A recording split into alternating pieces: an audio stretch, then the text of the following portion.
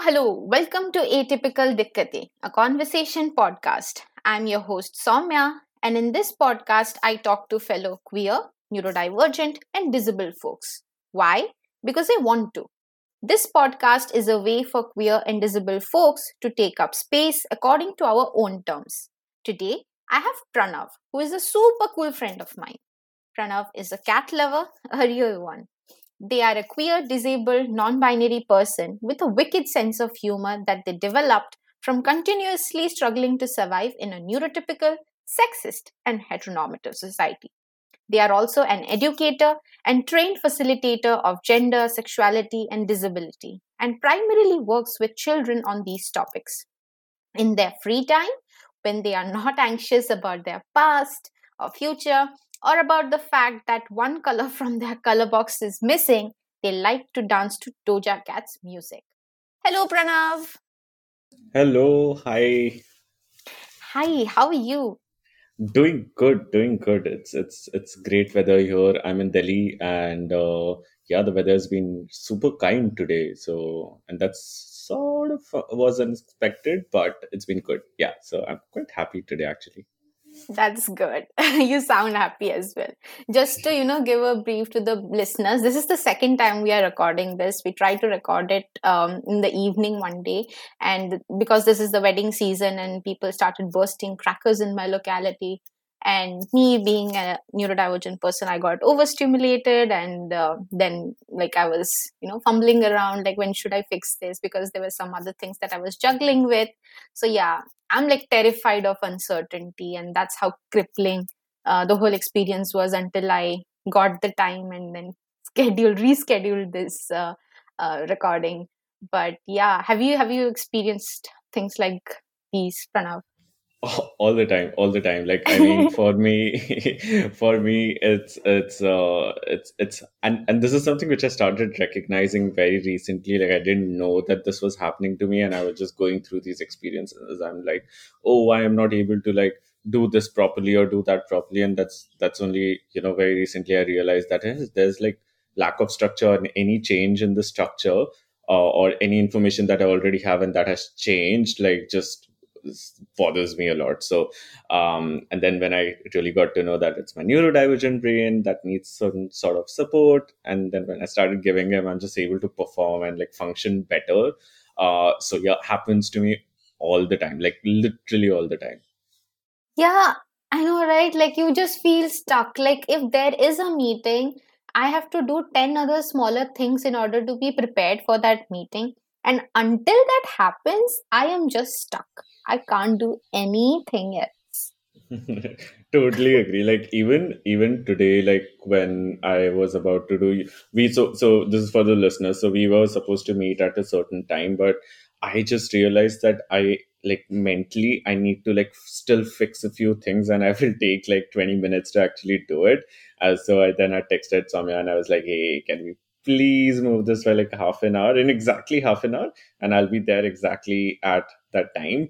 But I do need that, just that half an hour extra to like figure things out around me and come to the space where I can like fully function.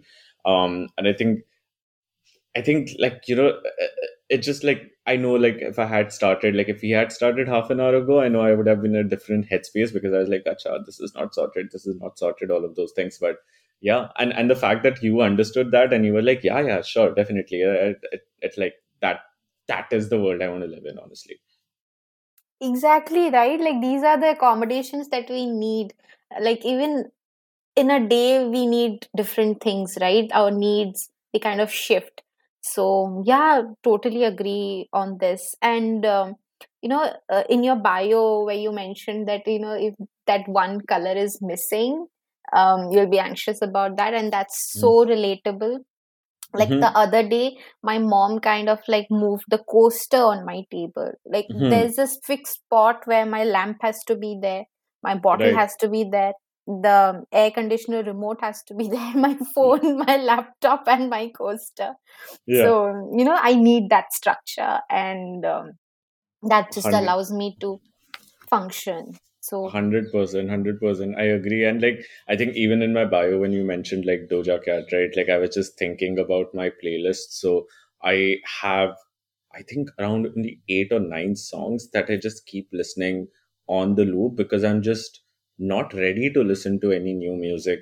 And the way I discover music is only when I hear it somewhere else once, and then I'm like, and then I'll sit with that song for the next 8 months. That's how music happens for me. And somehow, like Doja Cat for me is like it's been like I've been listening to the same set of 8 or 7 songs from one of her albums for the past 1.5 years. So I mean, all these things, like when we talk about, I'm sure like a neurotypical brain that is listening to this right now, a neurotypical person must be like, what are they talking about? Like, why is it so difficult for them to like, why to get bothered if the coaster is here or there, or if why not listen to new music? But how do we explain? Yeah, I mean, these are my safe songs. Like, I also listen to very specific songs. I mean, the lyrics hold emotional value, the songs hold emotional value, and I can listen to the same song on repeat, on loop for hours together. And that's also a form of stimming for me, like self regulating behavior when I am anxious or overwhelmed about something. It just soothes my nervous system. And Mm-hmm. yeah, not many people get it. I remember this one particular time when I was, I think, in seventh grade or something, and one of my cousin brothers, he was like, why are you listening to the same song? Yeah. And I had no idea or no answer then, but today I know. I mean, it just helps. I don't know, sameness just helps me ground myself in this world which is so unpredictable. Yeah, So yeah, yeah, yeah. definitely. And I think for us, what happens is like there's just so much information, and then we process it in a certain way, right? And different than how neurotypical brains would do it. And when we go out in the world, or even just day to day functioning, we realize that if I'm not able to predict what's going to happen, it just bothers me a lot. And I think that comes down to something as simple as listening to the same song, knowing that this is what the lyrics are going to be like, this is what the sound is going to be like.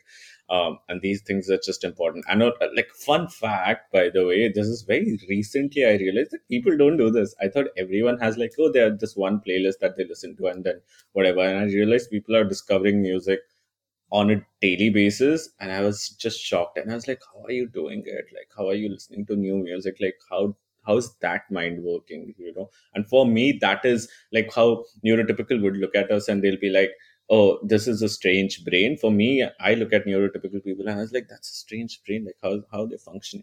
Oh my God, I know, right? It's the same Yeah, for me. Like every day something is coming up and people are getting hooked to it, and then I just can't. I just still yeah, keep the same playlist. Even shows, even clothes, even food. Like I know everything, everything, everything. Oh God, this is so everything. relatable. Everything. Shows also, like, so many. Like, I just keep going back to, I will start from after finishing the final season, I will go back to first, but I will refuse to start a new show unless and until, and something I think about, like, then what is it like that makes me, it's not that I don't explore new shows, I just do, the frequency is much less, but I am also very curious to know like what pushes me to actually see the new show. And then I was just doing like sort of reflection and trying to understand like what pushes me to see something new is I is when I realized is something from the show still feels familiar. So I recently started watching this new show, and there was a song which I had heard before, and that song was like sort of a segue for me into, just that was it what pulled me into watching the show. So there was still some kind of familiarity. Hi, dyslexia. Yeah, that sort of like pushed me to watch that show. So yeah. No, this is so validating and so relatable. But yeah, like nobody gets it when I say that I kind of like certain textures or like, certain types of clothes. Yeah. So yeah, like as a child, my parents would often tell me, like, don't have your mind blocked. Hmm. I Hmm. mean, it's just an unpredictable world, and these things help me, ground myself. That's all. Yeah. Yeah. True. True. Actually, I wanted to ask you something, Mm-hmm. you are an educator and trained facilitator of gender, sexuality, and disability, and you work with children. So, Mm-hmm. how has that experience been like, especially with children? Right. Like, so. So, quite interesting actually. Like when I started doing this work, I was doing it for adults. And one day, so back then I was working with a social organization that, works in government schools. And one of the teachers who was part of our organization asked me to do something similar. I had done a gender sexuality module for the adults there, and they asked me to do something for the children, for the students, and I was like, okay, that's interesting, so let me try it out. And yeah, and I thought it was going to be tough because these topics are, slightly complex. You have to get into the depths of it and all of those things, and I didn't know if children will be able to comprehend. I knew that there's a need to talk about these things for sure, but I didn't know how to do it really. And then after whatever research I did and all of that, I realized that I can actually use pretty much the same modules. But here's the thing, like the difference here was like how it was received. And what I realized is like children are just so amazing. They are so open to listening to new worldviews. They are open to exploring things. They're open to questioning things and change their views if they don't agree with something. And honestly, the experience has been great because I feel like it's far more easy to work with kids than it's with adults, because adults by the time they are adults, they have sort of cemented a lot of ideas, and they so strongly believe that even if there's an evidence that goes against their idea, they are not ready to take, like, get rid of that idea. And with kids, it's like, oh, now this sounds like a fact, and we'll just accept it, right? At the same time, they are so authentic because they are quite innocent in some ways, and they are so authentic. So for them, understanding, like, say for example, if I was to give them an example of a gay couple, for them it's not about, oh, two men together, how does that look, all of that. For them, they were like, oh yeah, okay, this makes sense, like two people love each other, isn't that what love is supposed to be? And they are together, and I was like, okay, that was easy. Yeah, that happened. So for me, it's been great. And I think since then I have been like pretty much working only with kids. And I think every time I go inside the classrooms and talk to kids about these things, it's just been great. So what I also realized is that I stay away from all the labels. I don't get into the labels. I don't get into the semantics of it. But I definitely do talk about feelings and just talk about being authentic and genuine. And I think, and it works beautifully. Yeah, we often say that, how do we initiate these conversations without using the words, because these are stigmatized and these are sensitive Hmm. topics. Yeah. So, yeah, that definitely makes sense. How do you create, such a safe and inclusive space with children when you talk about these issues?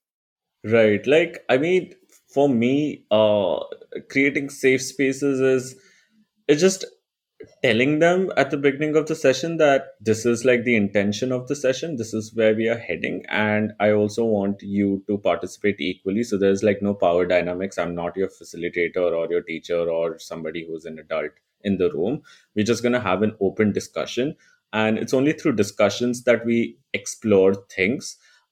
Say for example, I remember I was in one class where we were just talking about an example of a doctor and a nurse and everything, and of course gender roles came up, and they said that they imagined doctor to be a man and nurse to be a woman and all of that, and then there was no mention of other genders and all of those things. And we just had a very casual basic discussion around, why do we think that is, why do we think that men came to our head when we thought of a doctor, or a woman came to our head when we thought of a nurse. And it was just discussion between each other, uh, that that just made it like, it was just such a free flowing discussion. So it just worked out really well. Like, I mean, they were able to just come to the point that gender roles really suck, and there's somebody who's already decided, and they decided to start recognizing these things. So that happened. By the way, do you ever experience any sort of pushback when you approach educational institutions or teachers? Because that is still like considered a taboo, right? So, has there ever been pushback regarding like sensitization sessions of this sort? Yeah, of course, all the time actually. And it's not the kids. When it comes from the pushback has come from either parents, or it has come from like senior members in the school.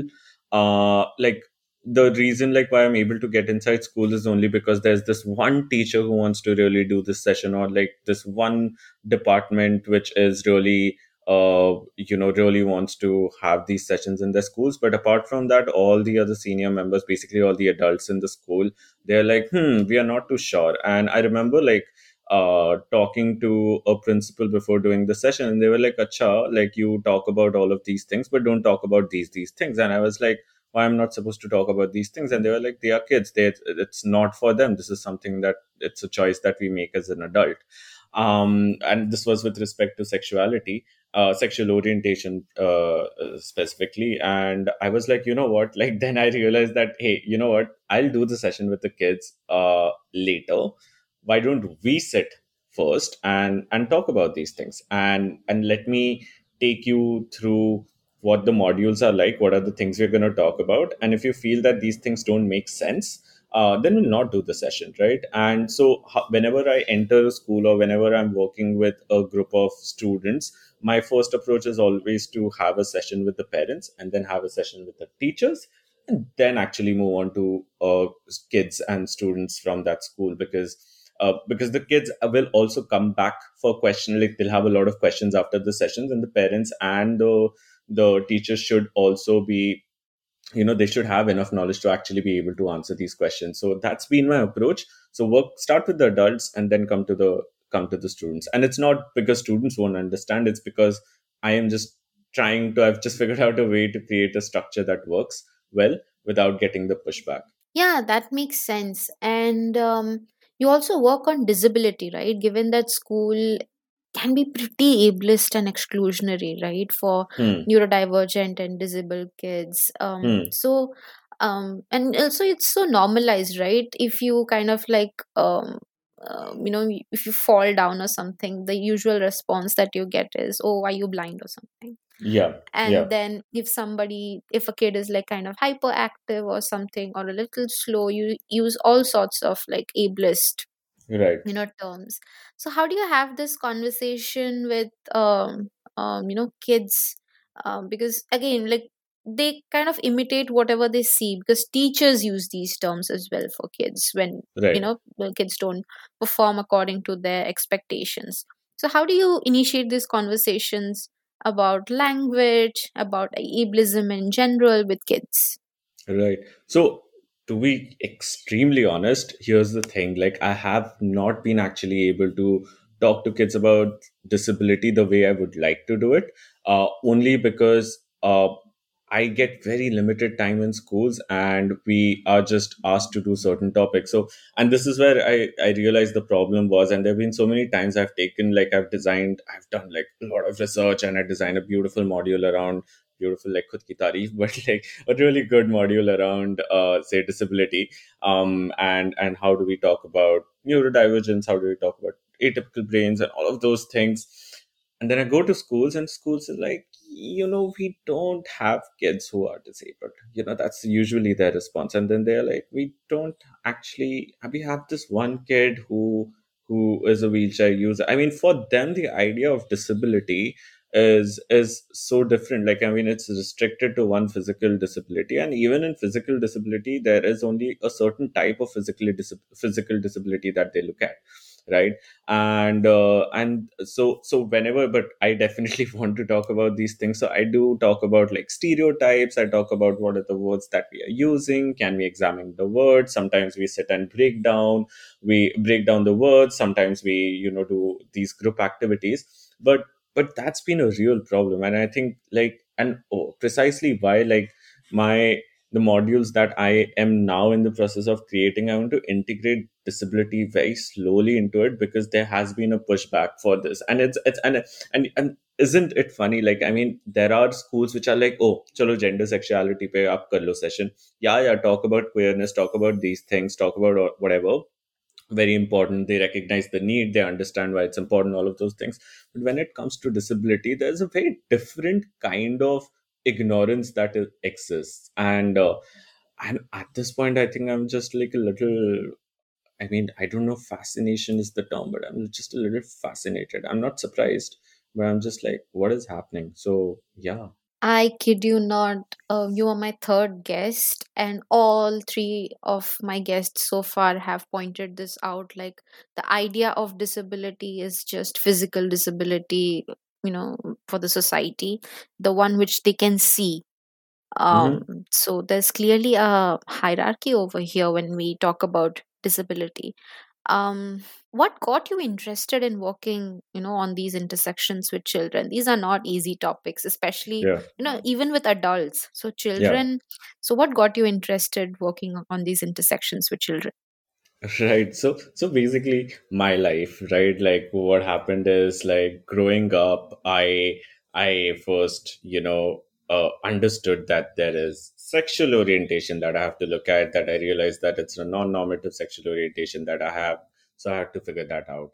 Then a few years later, I realized that, oh, maybe I do have a neurodivergent brain, and that's when I started thinking about neurodivergence, and that happened. And then when I was like, I'm done with all of this, like, I figured it out. And then comes like gender, and then there is like non-binariness, and then I'm like, okay, this is a lot, right? This is a lot for one person to handle. And then taking all of this together, going back, reflecting, introspecting, I realized that I always lived at that intersection of gender, sexuality, disability. And one of the reasons why school was extremely tough for me, and of course, like when I was in school, I was like, okay, I'm just like a kid who who is experiencing school as perhaps all other kids are. But like growing up and having seen, like being in the education sector also, I realized that wasn't the experience of most people. That was experience of very very specific set of people, which included me. And I'm like, and because I am also very very passionate about education in general, and I'm like, this is a very big systemic problem. It's not the problem of identity, it's not the problem of location, it's not any other problem, but it's a systemic problem. It's just everything together is just literally working against identities which are intersectional, right? um and that just made me think that, what is it that I can do for this, right? Like now at this point, I am 28 years old. I have the knowledge, I have the resources, and I also just work very closely with the education sector. So it's like, okay, what are the things that I can do? What are the things that I can change? What are my skill sets that would work? And that's why, so I mean, in a way that it comes from it, I don't want to call it like a selfish thing, but it comes from a lot of introspection. I just don't want any other kid to experience the way I experience school. And I always keep thinking about the idea of rest, right? Like when in disability we always talk about the idea of rest, and I realized that the idea of rest also extends to being a non-binary person, or to being a queer person. And there is never rest. We are constantly fighting the normative system all the time. And I was like, when will I rest? And in school there are already so many things happening. You're growing up, hormones are there, people are there, teachers are there, all of these things are there. And uske upar se, on top of that, we have to literally like fight the normative system. So I just don't want, I just want to change things for the kids, in whatever capacity I can do, for kids who share a similar identity. So that's where the passion actually comes from. Yeah, and even if like one life is one kid is able to feel comfortable with their identities in that school, I think I'll be happy. Like, yeah. So so that's where it comes from. But yeah, that's it, I guess. This is so relatable, I tend to do my activism to the point of burnout because I'm Mm-hmm. constantly like, fighting. I want to change this, I want to change that, because I Yeah. have lived those things and Yeah. I don't want these things to perpetuate. And sometimes I can't even stop. Yeah. Like, I'll need a break, I'll want to take a break, but I'll see something which, triggers a lived experience of mine, and then I'll, jump headfirst into it. So I Hmm. don't think I have rested in a very long time when it Yeah. comes to, because all of these discussions, even when you do with those around you, this includes labor, right? So And much it's labor. draining. But It's true. Yeah. yeah, I think I need to teach myself how to stop sometimes. Like in disability justice, we say even rest is resistance, right? Exactly. So when I started this podcast, I was like, these conversations that I have with fellow disabled, neurodivergent, queer people, Mm-hmm. these Mm-hmm. are validating for me. This is my Yeah. form of rest. Yeah. Even if I'm doing activism through this Yeah. is rest for me. This is building Yeah. a community. I'm Yeah. building queer disabled intimacy through this. And I enjoy these conversations because they Yeah. are incredibly validating. I Yeah. completely agree with you, and I'm also thinking like also at the same time, like while even for me, like when I'm talking about these things and I'm having a conversation with a fellow neurodivergent person, and we're just getting just sort of validating our experiences. At the same time, I feel like while it is, and like I mean this is just my perspective, and like I'm also thinking that I think sometimes rest and lack of rest exist together, right? Like even though we, like say even this podcast for that matter, right? Like this does help us understand who we are and all of those things, and it is very validating. But at the same time, we are still talking about these things only because we still are fighting the normative structures, right? And this is what I think, what say cis people, or men, straight men, or you know all of those who are in power, what they fail to understand is like they don't have to think about these things, right? So even when they're actually resting, sometimes that rest is also not rest, because you will, I don't know, I really don't know that, that's the question I have. Like, when do we rest? Can we actually rest? Because everything around us is makes us non-normative, because of which, just order to survive, and I'm not even talking about thriving here, but just order to survive, we are constantly like functioning, like we're constantly like operating, we are doing something or the other. Just existing itself is like lack of rest. So I don't I really would, I really hope that there is some place, some form where we can truly rest, what I mean. Yeah, totally. I mean, it might sound very silly to a neurotypical person, but especially during the burnout, I'm constantly hearing this ringing noise in my ears. It's Hmm. called tinnitus, right? So Hmm. I have it, but now it's just aggravated. So I'm Hmm. constantly hearing, and it's not an outside noise, but you know. I'm just hearing it, and the only way I can drown it is by hearing my safe songs on, full Hmm. music. Hmm. So even explaining these things, and on top of that, if there's some construction work or firecrackers or lift, the noise from the lift, it Yeah. just leads to a meltdown, right? Yeah. Yeah. And so when are we resting exactly? Because you're constantly trying to survive in this world. Forget thriving, you're Yeah. just constantly trying to survive. Yeah. All the time. I know we talked a bit about like your schooling experiences, and offline also. We have talked about you navigating the educational system with learning disabilities. Could you tell us a bit more about those experiences, and like how was it like in school? How did you navigate? How did you realize and affirm these learning disabilities? How has the journey been like in adulthood? Definitely. So so like I remember, as long as I remember, like I mean I think it all started with me being a lefty, like, and this has nothing to do with like my learning disability. It's just me being lefty, which already made me like non-normative, right? So I was already outside the system, and that's how literally my schooling system like schooling journey, whatever, started, where like teachers are coming and telling me, "Hey, why are you using your left hand and everything?" So anyway, confidence wahi khatam ho gaya tha. So confidence was over there only, with respect to how I am presenting myself. And then like much later, and this is basically my entire school life, but like it is like, a few years ago in retrospect, I realized like I always had a learning disability. Recently I realized perhaps I have two, or maybe three. And like how neurodivergent brains are, there's like never a clear answer of what a neurodivergent brain is. So like all these, again, at the end of the day, all these labels and all we talk about, it's far more complex than it looks. Anyway, coming back, so basically, I like, for me, schooling was difficult in terms of just learning, like just able to process information. How do I process information? How do I take that information that is there in the book and take that and put it in my brain, right, and store it? And for the longest time, obviously, like, because while I was growing up, I was taking help of like either my parents or taking help of my tuition teacher, or teachers at school, or whatever. They all had a very specific way of teaching, and which was the normal way of teaching, which is like they write, you read, you understand, and that's it. I'll and another thing was like my handwriting. Like everyone like was just behind my life to change my handwriting, and they would be like, cursive mein likho, cursive mein likho.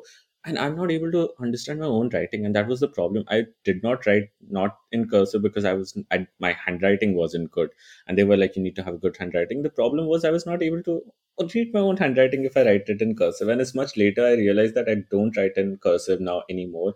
I have these very block letter sort of handwriting, only because like my dyslexia doesn't allow me to understand cursive. It's like everything gets mixed up, and again, like the representation of when words get mixed up is not exactly how they showed it in like the Bollywood movie Tare Zameen Par or anywhere else we have read about dyslexia. It is just uncomprehendable. Like you can't comprehend what's written, and that was what my journey was like. So imagine my main source of information is coming from notebooks which I have written in, and I'm not able to understand that. And obviously that did so many things to like, and I will come talk about the mental health aspect of having a non-normative life, maybe perhaps later in the podcast, or perhaps there's like an entire episode for that later. But the fact being that I was not able to understand my own handwriting, and those things were happening. And it's only much later, when I became like slightly older, when I was able to control the way I would learn. This was around in 10th grade. So I basically scored really bad from the beginning. Like I was not a good student. I mean, their definition of what a good student is, I was not a good student. I couldn't get good marks. And only because I just did not literally learn what others were able to learn. And only in 10th grade is when I was left by myself and I was asked to like study on my own. I developed so many different ways of learning, right? So I developed a way through storytelling. I developed a way through, I would literally be in front of the mirror and be like, I'm a news reporter and I'm reporting this news, and I would like talk about an entire history lesson. And that's how I started learning. And then I realized like I'm a visual thinker. Images help me learn, and I scored really well in 10th grade. And that's what I decided, that this is the way I'm following. But it took me so many years, and I'm not going to even talk about like the what it did to my self confidence, when every time a teacher, or even like within my family, I had members who were studying better, who were doing better, who were getting better, much better grades. It does something to your self confidence. It does talk about um, how you are as a person in that particular space. And yeah, it took a toll on me. But coming back to like adulthood, one day I decided, you know what, like I know I have a disability and I am gonna figure it out. So I like, firstly, kahan figure out karo, where do I figure it out, like what do I do? I did Google, blah blah blah, found a doctor, saved up a lot of money, because it does take, so nobody talks about how expensive it is to be a non-normative identity. Like either you're queer, trans, you are a neurotypical, neuro divergent.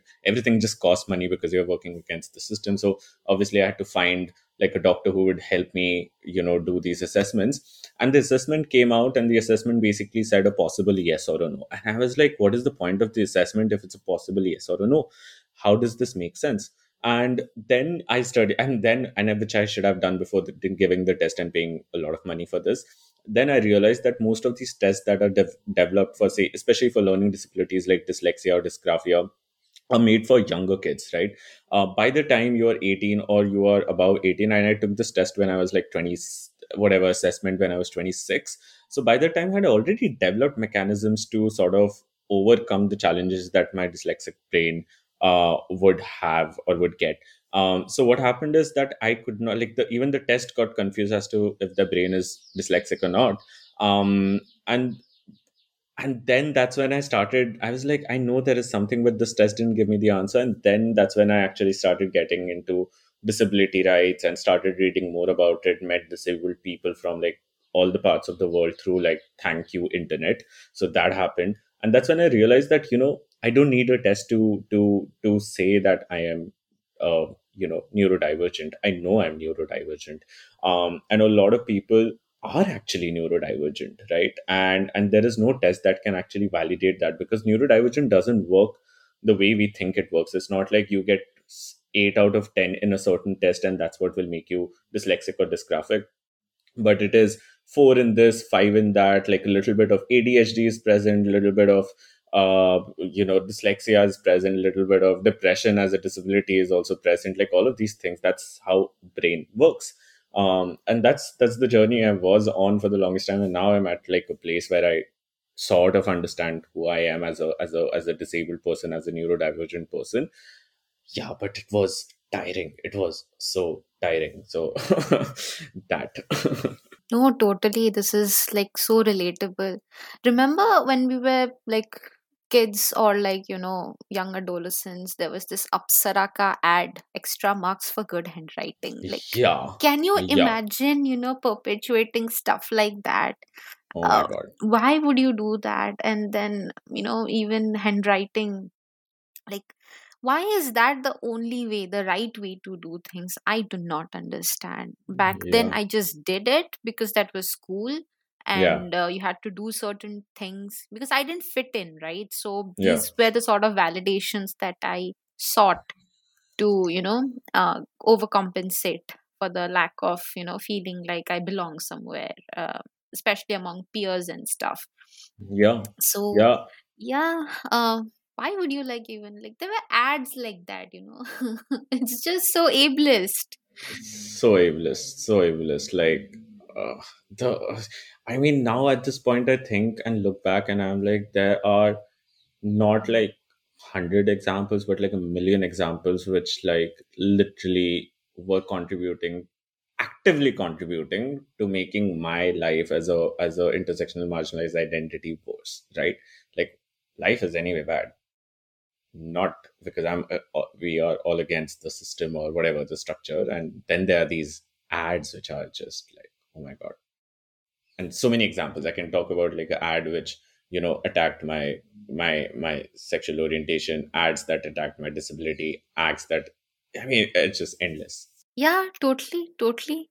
Yeah. Um, you were one of the first people that I actually like talked openly about self-identification, because I Mm-hmm. was also having this internal journey. That was my secret, figuring myself out, just like my sexuality or Hmm. gender. Hmm. So I was reading up a lot on autism secretly, Right. on Right. neurodivergence, and I know you were one of the first people with whom I talked about the importance of self identification. So, do you Hmm. want to tell us more about your thoughts on why self identification, self realization is important? Yeah, yeah. I mean, self-identification, realization, self-determination. I think whenever we're talking about being of, and not just restricted to disability, but like any sort of marginalized identity, your experience is your experience. What you have experienced has nobody else has experienced, right? And that is such a fundamental, I think, has been like this fundamental force in my life that has just made me come to a place where I'm like okay with things, because that gave me the power to understand that, yeah, maybe what I am feeling nobody else can, and that's the truth, right? Self identification, or even self determination about, like, with respect to disability is precisely that. Like, your experience, and that your brain is neurodivergent. Like, you are a neurodivergent person. Your brain functions differently. And again, there, of course, there's no hierarchy, that neurotypical above or below or whatever. It's just a different sort of brain. um, and it is incredibly important, and I feel it's also so empowering. But when we realize that we can actually identify ourselves the way we want to, And of course, like I know a lot of cishet people who are like the stupidest comment about self-identification, and they go like, oh, but what if I believe I'm this, and what if I'm a tree, and all of that. And I'm like, just what, like what is happening? So anyway, so this is extremely important, and I think was a turning point in my life also, when I actually realized that all these tests that, or these assessments that we were talking about, are also made by neurotypical brains, right? So why is a neurotypical brain still, deciding who I am or how I will be? And then from that point onward, like I just rejected the entire system, because even these assessments are part of that system. And there is, I don't think of, I mean, I don't think a test can actually like really tell who you are. I wish it was that simple, but it isn't. And neurodivergent is like, I want to say complex, but it is. It has a lot of things like a test can't comprehend, like put all these things together. So yeah, People often tell me that, you overthink a lot. And I think overthinking itself is such a, huge marker of yeah, neurodivergent yeah, brains. yeah, yeah, It's like, don't even underestimate that. I'll go on like a full blown research to figure yeah, things out. yeah, That was what my journey was like also. So yeah, that is like one of the most neurodivergent things ever. Neurotypicals don't think so much, and they will yeah, immediately tell you like, oh my god, you're overthinking this. I yeah, mean, what yeah. is overthinking? What is too What is sensitive? overthinking? Yeah. Exactly. Exactly. And I recently read this somewhere, and I found it so interesting. And it was basically a neurotypical person telling a neurodivergent person saying, oh, you are overthinking a lot. Right. And the neurodivergent is like, no, you are underthinking. Like, this is the standard. Like, this is how much one should think. And I was like, oh shit, yeah, that makes so much sense. Like, what if this is the standard? Like, it's only because how we see what the standard is. We think that neurotypical brains and the ability of their ability to think is like what thinking should look like, and anything beyond that is like overthinking. But what if overthinking was actually the standard, and every other neurotypical brain is underthinking? Imagine if, and that would, like, just this narrative would turn the table so much. And I would love to, I wouldn't do it, but I would love to go to a neurotypical person, and it's like, why do you think so less? Why do you not think? Don't you have the ability to think? Like, imagine if we start doing that, right? Or why are you not sensitive at all? Why are you so less sensitive? Like, what is happening? Like, who, what is over? What is over? What is the standard? Who's setting the standard? So yeah, just reminded me of that, and I thought that was powerful. Oh God. um, I mean, if you do it, let me know how it goes. I would love to hear the insights on that. Highly capable of doing it. um, yeah, and now that we were speaking about, like the challenges which come when you are a neurodivergent person, so how do you navigate workplace as a neurodivergent person? Because it's so Hmm. uncertain, right? Even in school, you have some sort of structure. Like, Hmm. at least for me, that was what the case was. Like, there were routines, there were periods, you had like, this is the time for this, so that there was some kind of structure. But at workplace, like, you are just like left into the sea. Yeah. When you're on a Yeah. boat, you're on the sea, you don't know where you're going, so it's so crippling, most of the time. So how do you Yeah. navigate workplace as a neurodivergent person? Yeah. So to be honest, I have been a little lucky when it has come to like workplaces and being a neurodivergent person at workplaces. Like I remember, like, because I work in the social sector, and for listeners who are not in the social sector, the work is very different from the corporate sector. Like, it is not, I don't want to say as structured, but it, like, I mean, you have a lot of sort of liberty in terms of like what you want to do, because it is a people centric job. But I have also worked in corporates where I had to like sign in at 8 a.m. exactly, and then I had to like log out at like 5 p.m., and all I had to do all of that.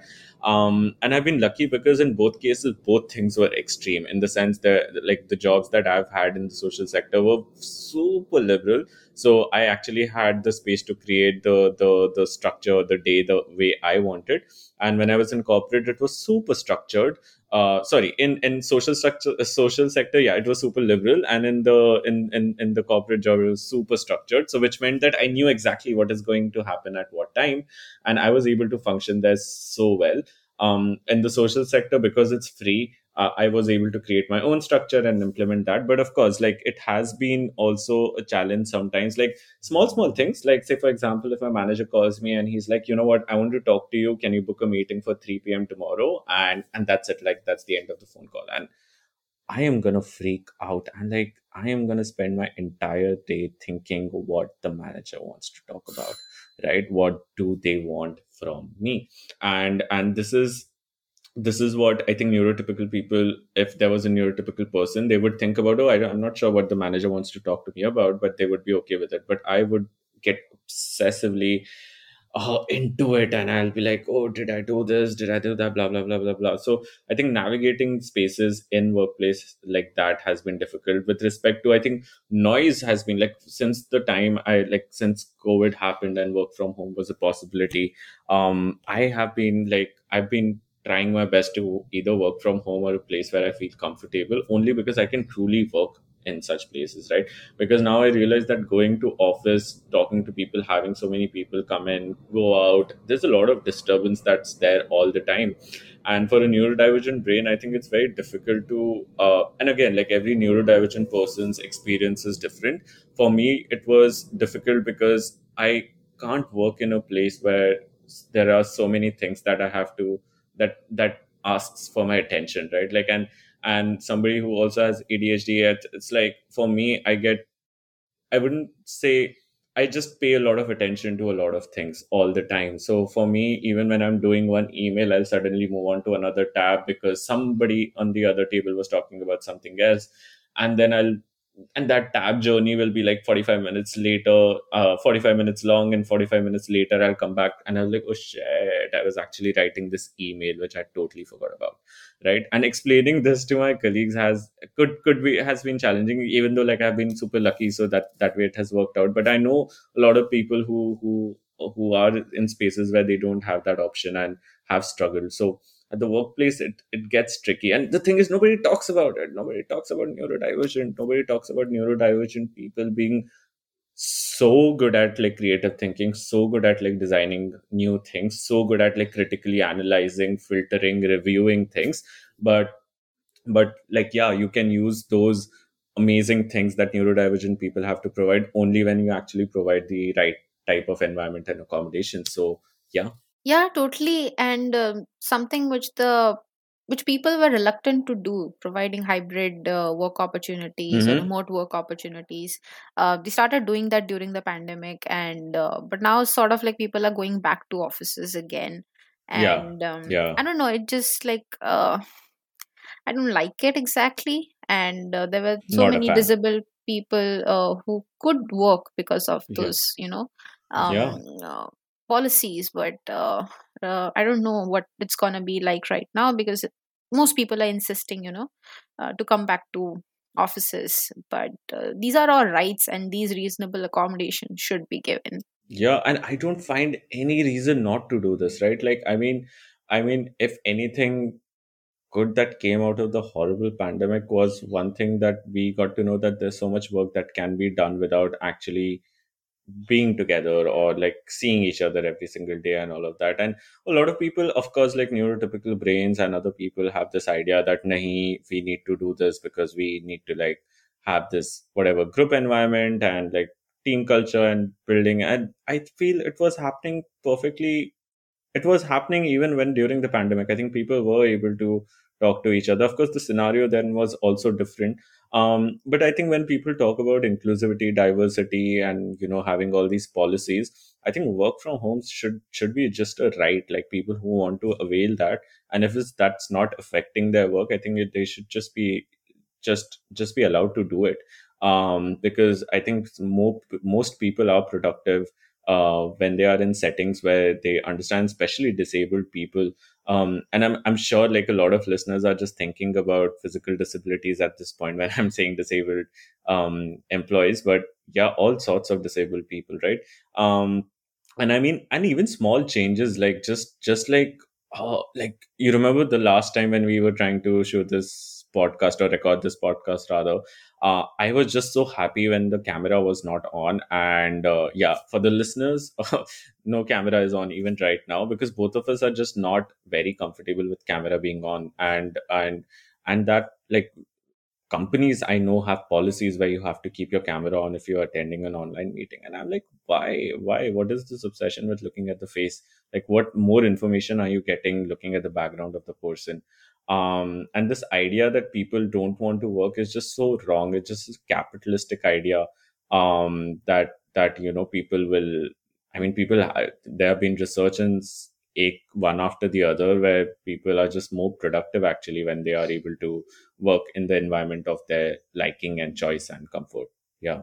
Yeah, and like eye contact is so intimate. Like I can do eye contact with like Dangerous. people. Yeah, Yeah. it's Yeah. like I can do it with safe people, but when I'm trying to actually listen, I Hmm. listen better when I don't have to do these things if I'm looking at something else, Hmm. because it just too intimate, and then I can't focus on the words or what the other person is trying to say. Yeah. So yeah, doesn't make sense.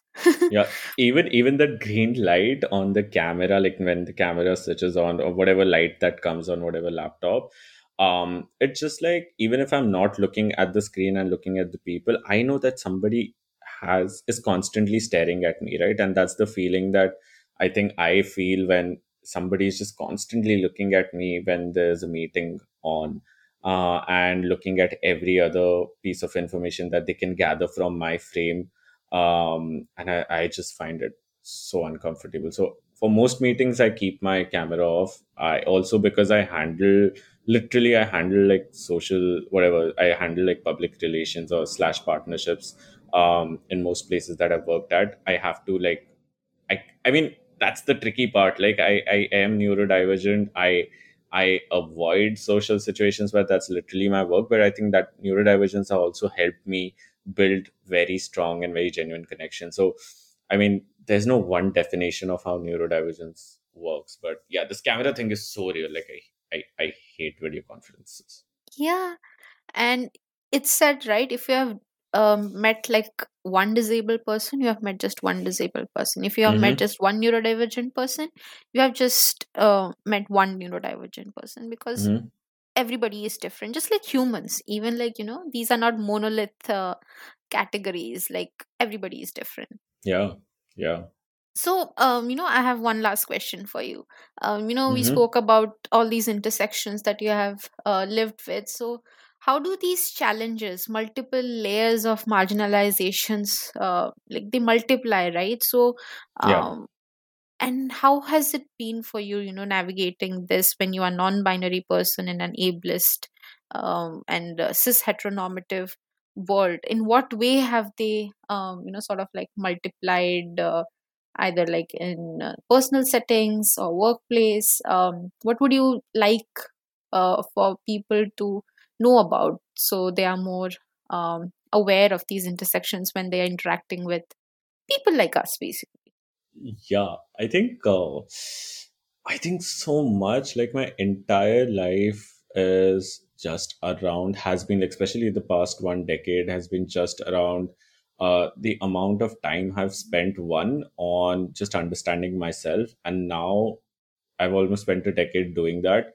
And now I know, like, I'm spending perhaps another decade explaining it to others what I've understood with respect to all these three identities. And imagine, like, the amount of data. So then I'm talking about gender, I'm talking about sexuality, I'm talking about disability to everyone around me all the time.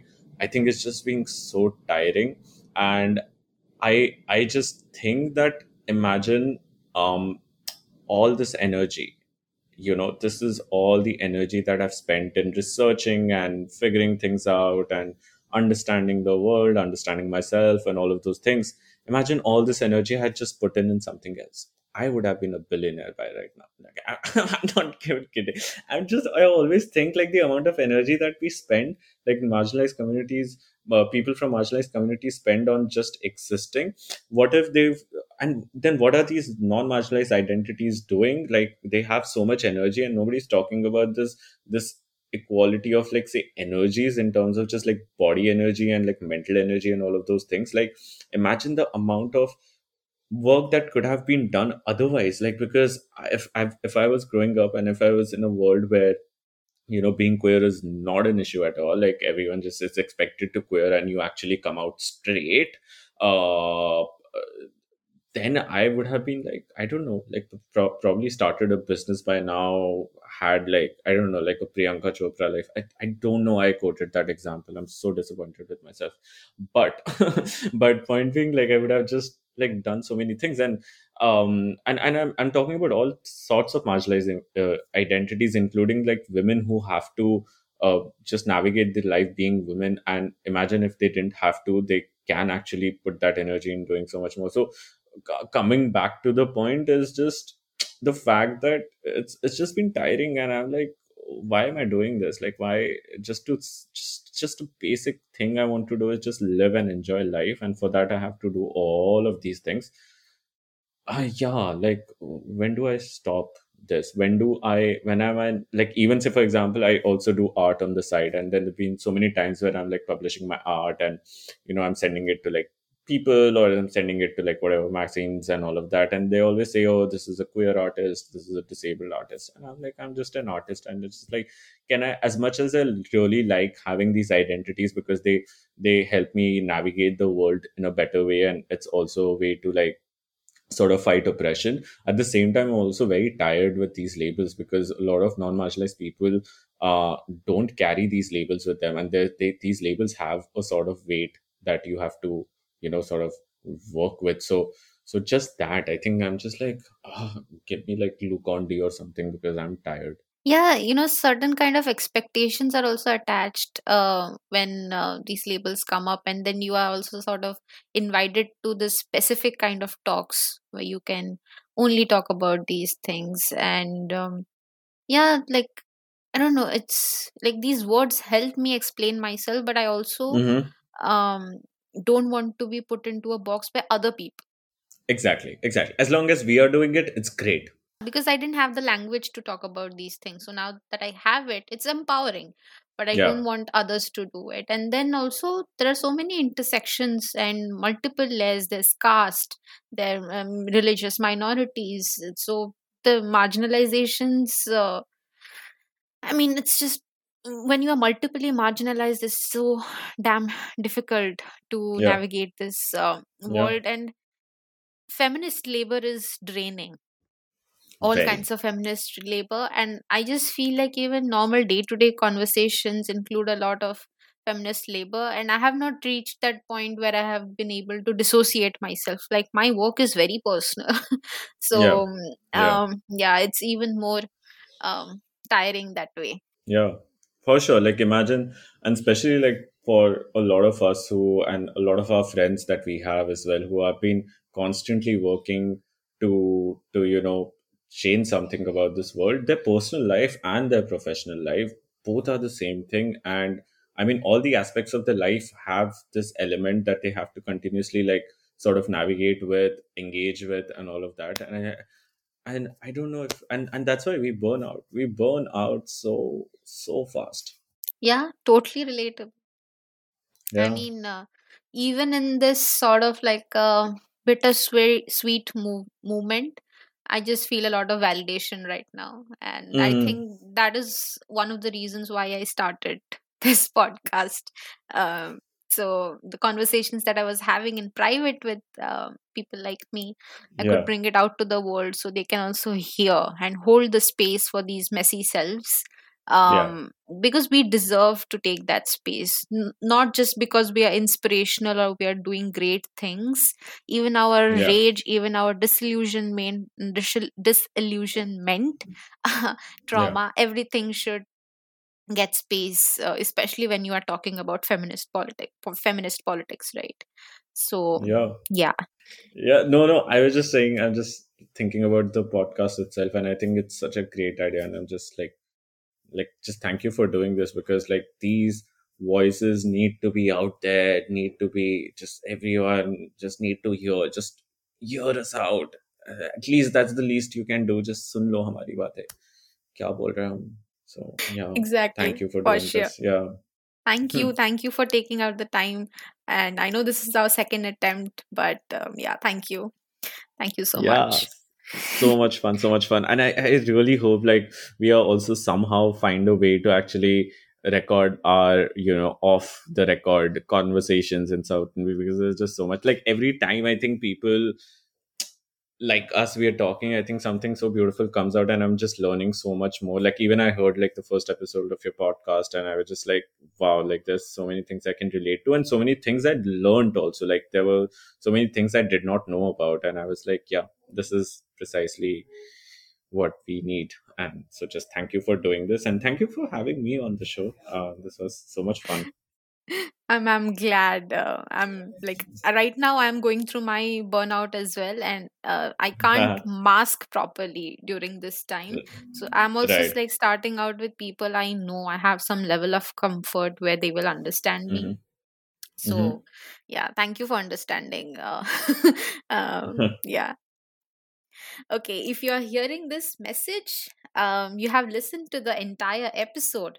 So, thank you so much for sticking around. If you enjoyed the episode and would like to support it, do consider sharing it with others, giving a shout out on social media, or leaving us a review. You can listen to Atypical Dikkate on Spotify.